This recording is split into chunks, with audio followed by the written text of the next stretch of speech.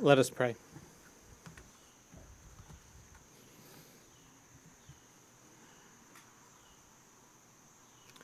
Lord God, wherever these words are empty, help us to ignore them. And whenever and wherever your Spirit fills them with power, may they take note. In the name of your Son, amen. God gave humanity to Jesus. And God gave Jesus to humanity so that Jesus could give humanity to God. This is the fullness of the gift. As the body of Jesus, we are the gift that God is giving to God out of joy. Can you imagine, in an eternity beyond us, God said to God, "You know what you would love?" And then smiled. This is where we ended last week. And it's this truth Jesus continues to circle around in today's lesson. We are the gift of God unto God, drawn into a communion that is above and beyond us, but in which we are destined to play a part. This is at first a kind of challenging or threatening truth. Am I worthy to be a gift to God? Am I what God wants? What does one do as a gift? How does one be? It's such an ethereal mystery. It connects with so little of the actual lives that we live. It's like one of those messages that you hear playing on the B side of a 78 when you spin it backwards. It's like Pink Floyd or something like that. It's different than that because it's good news, but it feels like a secret that not everyone knows. We are a gift from God unto God. What? I want to spend some time today fleshing out a little bit what difference it should make for us that Jesus is giving humanity to God. But before we can tease out the question of what do we do with ourselves as a gift, there's a prior question that I at least want to throw out there. And then we'll get to that challenge. That question is, what does God intend to do with the gift? This is a question that comes more from philosophy than from the Bible, but strictly speaking, God doesn't need anything or anyone. This actually did pose a bit of a problem for some ancient philosophers. If we suppose that God doesn't need anything, is perfectly self-sufficient, fully happy, and subsisting entirely and fully without reference to anything else, then what gives? Look around you. Why bother with the whole mess of creation? I have the thick German accent of one of my theology professors running in the back of my head on this question. He said, "This is a very interesting question, and more people should contemplate it in the modern period. Why is there something rather than nothing?" Making up for some missed COVID and first grade field trips, we've been to the zoo and the aquarium in the last 3 weeks, so maybe I've just got creatures on the mind. For example, did you know that at any one moment, according to the Smithsonian, scientists estimate that there are approximately 10 quintillion, that's 10 with 18 zeros following, 10 quintillion insects alive on the planet. And that's just one kind of animal. And I know that's a very untechnical way of talking about that. Somebody out there is like, it's a phylum, dude. Like, I know that. Okay, I don't really know what I'm talking about. But 10 quintillion insects. What for? And again, I know somebody's there thinking like, yeah, but we know what for. We can articulate how exactly, at least many of them, how do they fit into their food chains, and that kind of answers what for. But why are there insects at all? And the answer is probably they're for the birds, duh. And okay, fine, but why birds? What are the birds for? And your answer would be they're for the bigger birds to eat them or whatever. But we could go on back and forth with this game. We would go all the way back, and eventually we would get to the real point of the question, which is that the movement from 0 things to 1 is perhaps the most astonishing and puzzling thing of all. God was under no compulsion or necessity to create. It didn't have to happen. There's a kind of superfluity to the whole thing. It's all excess. It didn't have to happen. The philosophers were puzzled about this, but the theologians weren't. At least not the Christian ones. St. Athanasius in the 3rd century, near the beginning of his book on the Incarnation, draws on this philosophical idea, and he then characterizes the act of creation as, yes, totally unnecessary, but also not surprising, given the source. He basically says it's the kind of thing that love, in all of her wisdom, would enjoy doing. Or that wisdom, out of her joy, would love to share. Or that joy, because she loves, would do well. Modern philosophers often think about God as a cosmic watchmaker or tinkerer. The inventor who sets up all of the gears and widgets, winds up the perfectly tuned machine, and then lets go. Most of the ancients would recognize this immediately as a rather meager and impoverished picture.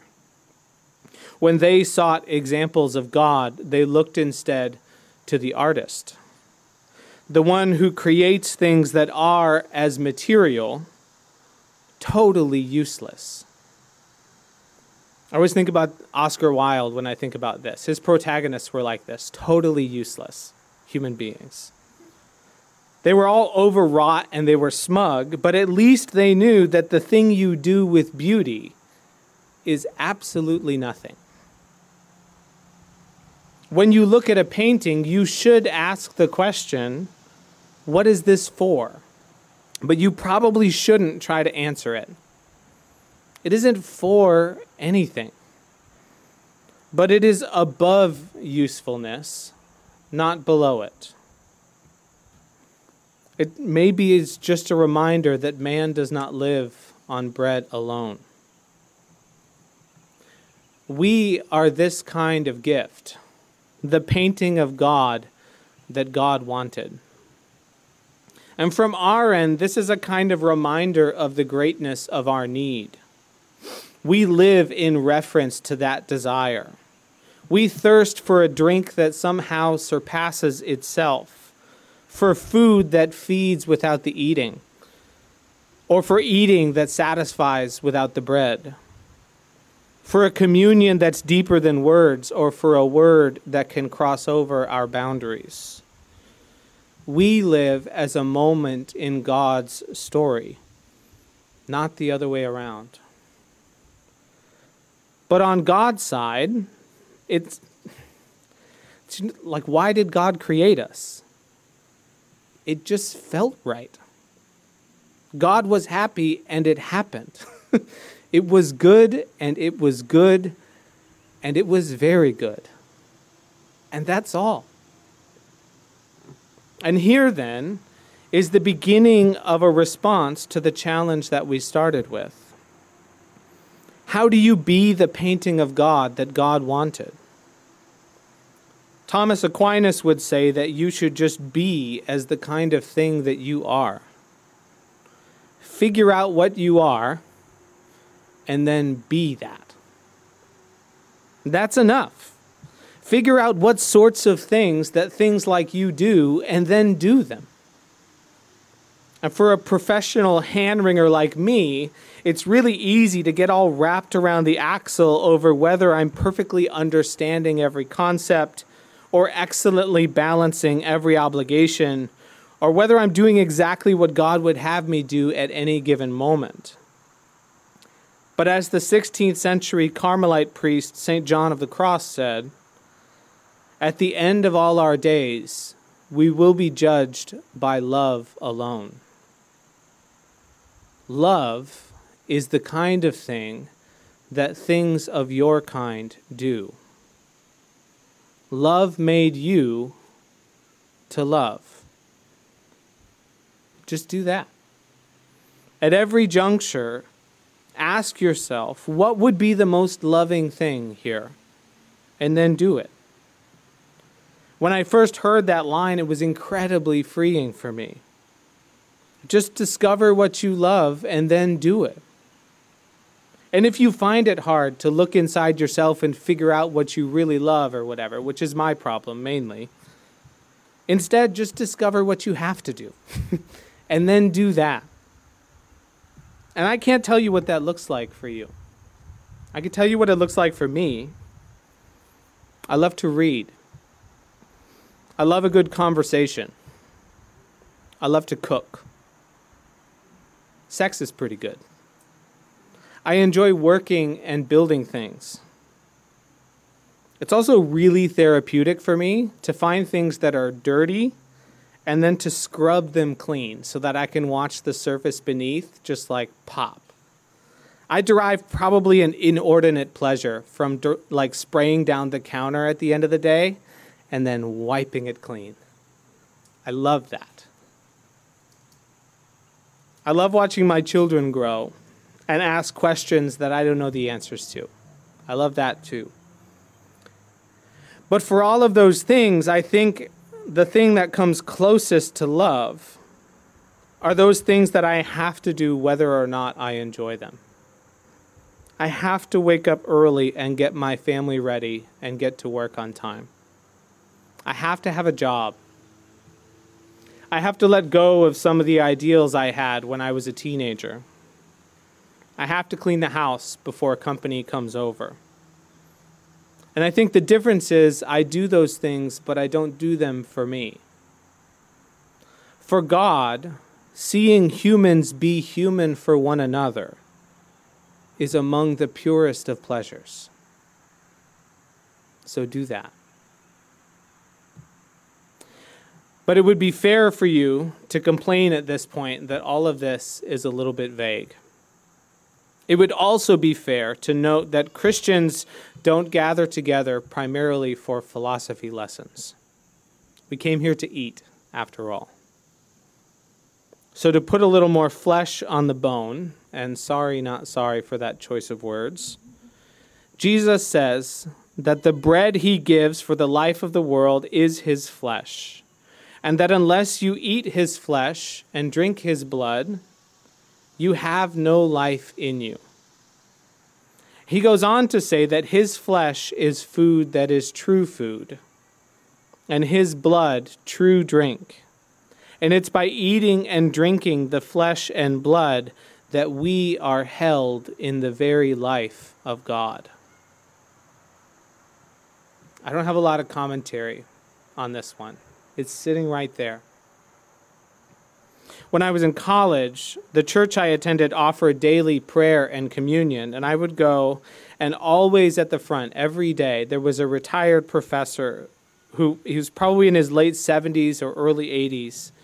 And every day, as the elements were being blessed, he would hold out his hand, like fully stretched, all the way. He had a cane, so he could only use one hand, but he would stretch his hand all the way out like a child does.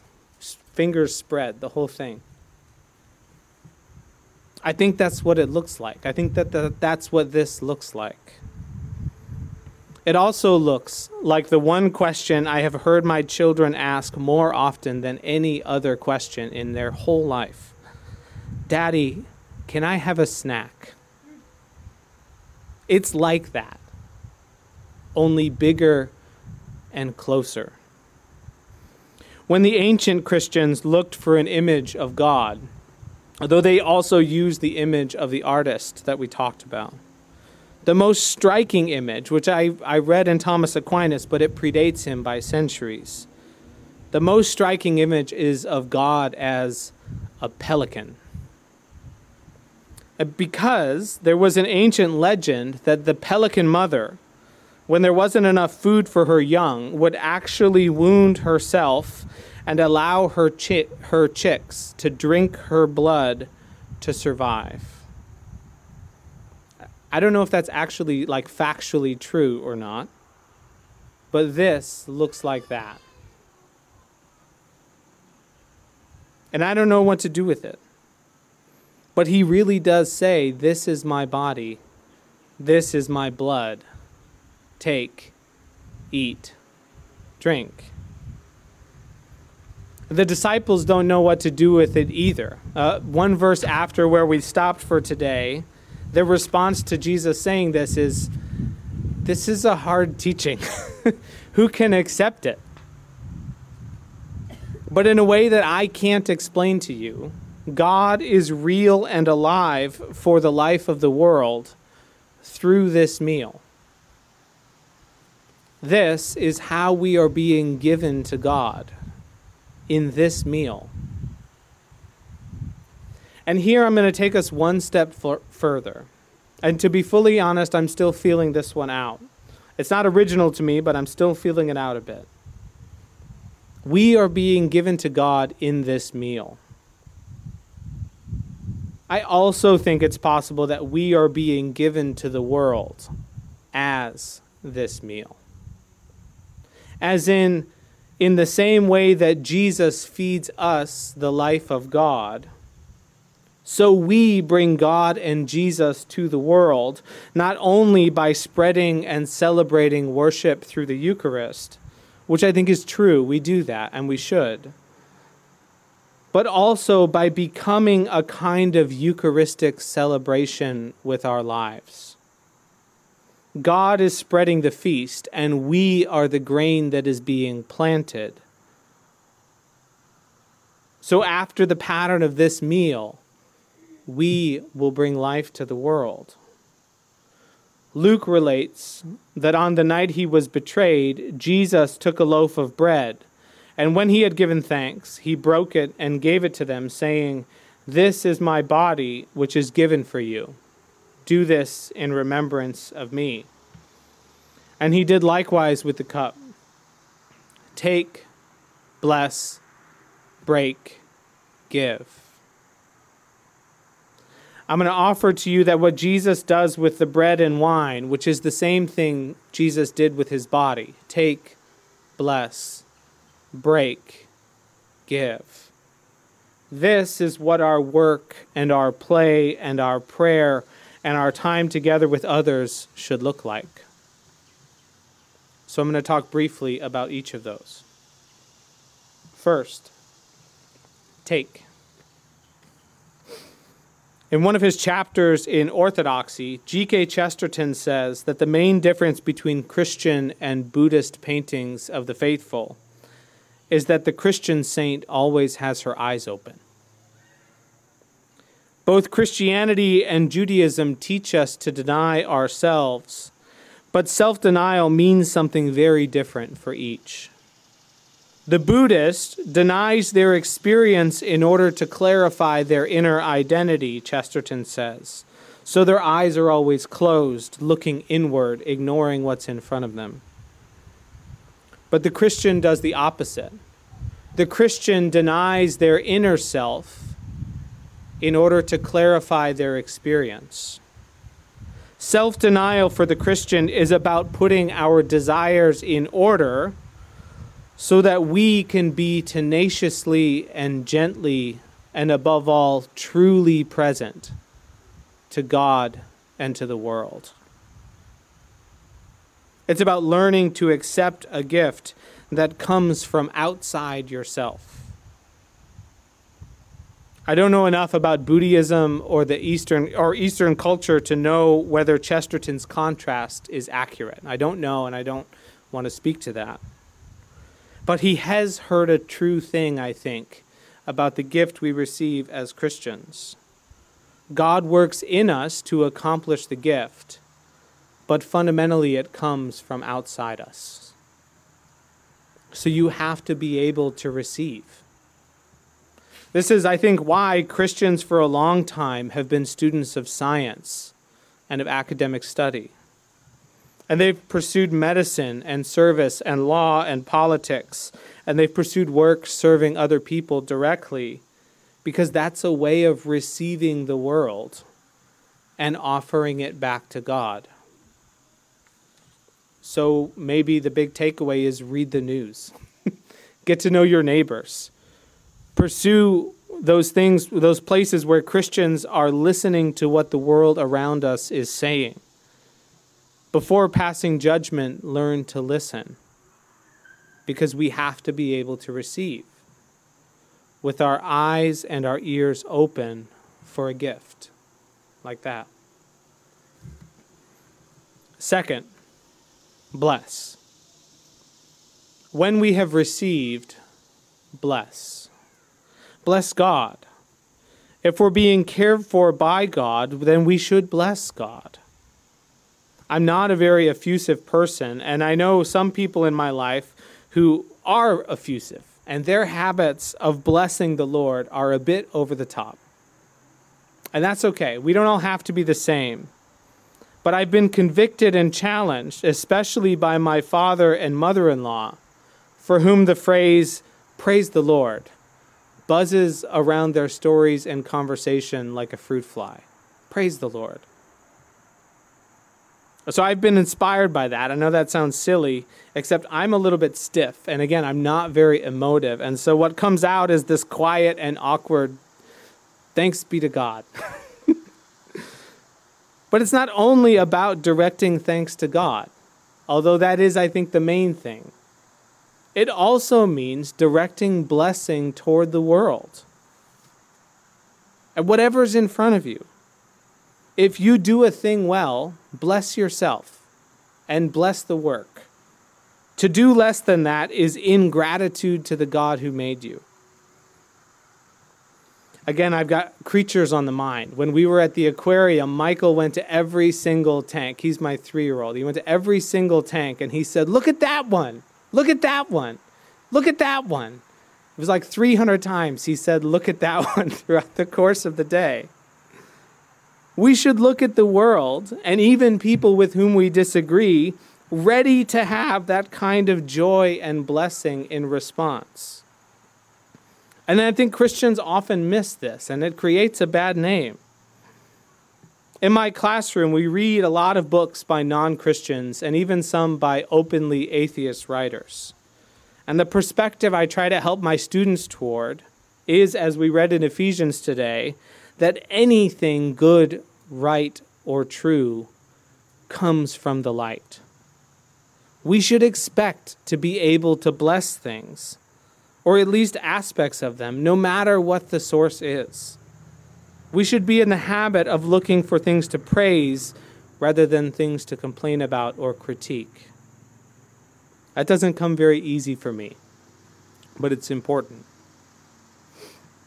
Third, break. This one does come pretty easy to me. Breaking things. I'm kidding. I think we talked about this 2 weeks ago. Christians, in order to genuinely receive the traditions of the faith, always have to break them, at least to a certain extent. Jesus didn't hand a full loaf to every person at the table, and he didn't hand one loaf around and tell everybody to just break off what you want. When you're sharing a thing in common, you need to think about how it will be received. So 2 weeks ago, we talked about how we, in our moment and in ways that are intellectually serious today, can receive our wallets as a gift in God's economy and use our wealth realistically to express and further God's desire for dignified work and environmental health. And I suggested to you that the thing we should do in pursuing that is receive our traditions thinking about those things and then break them so they're going to work for us today.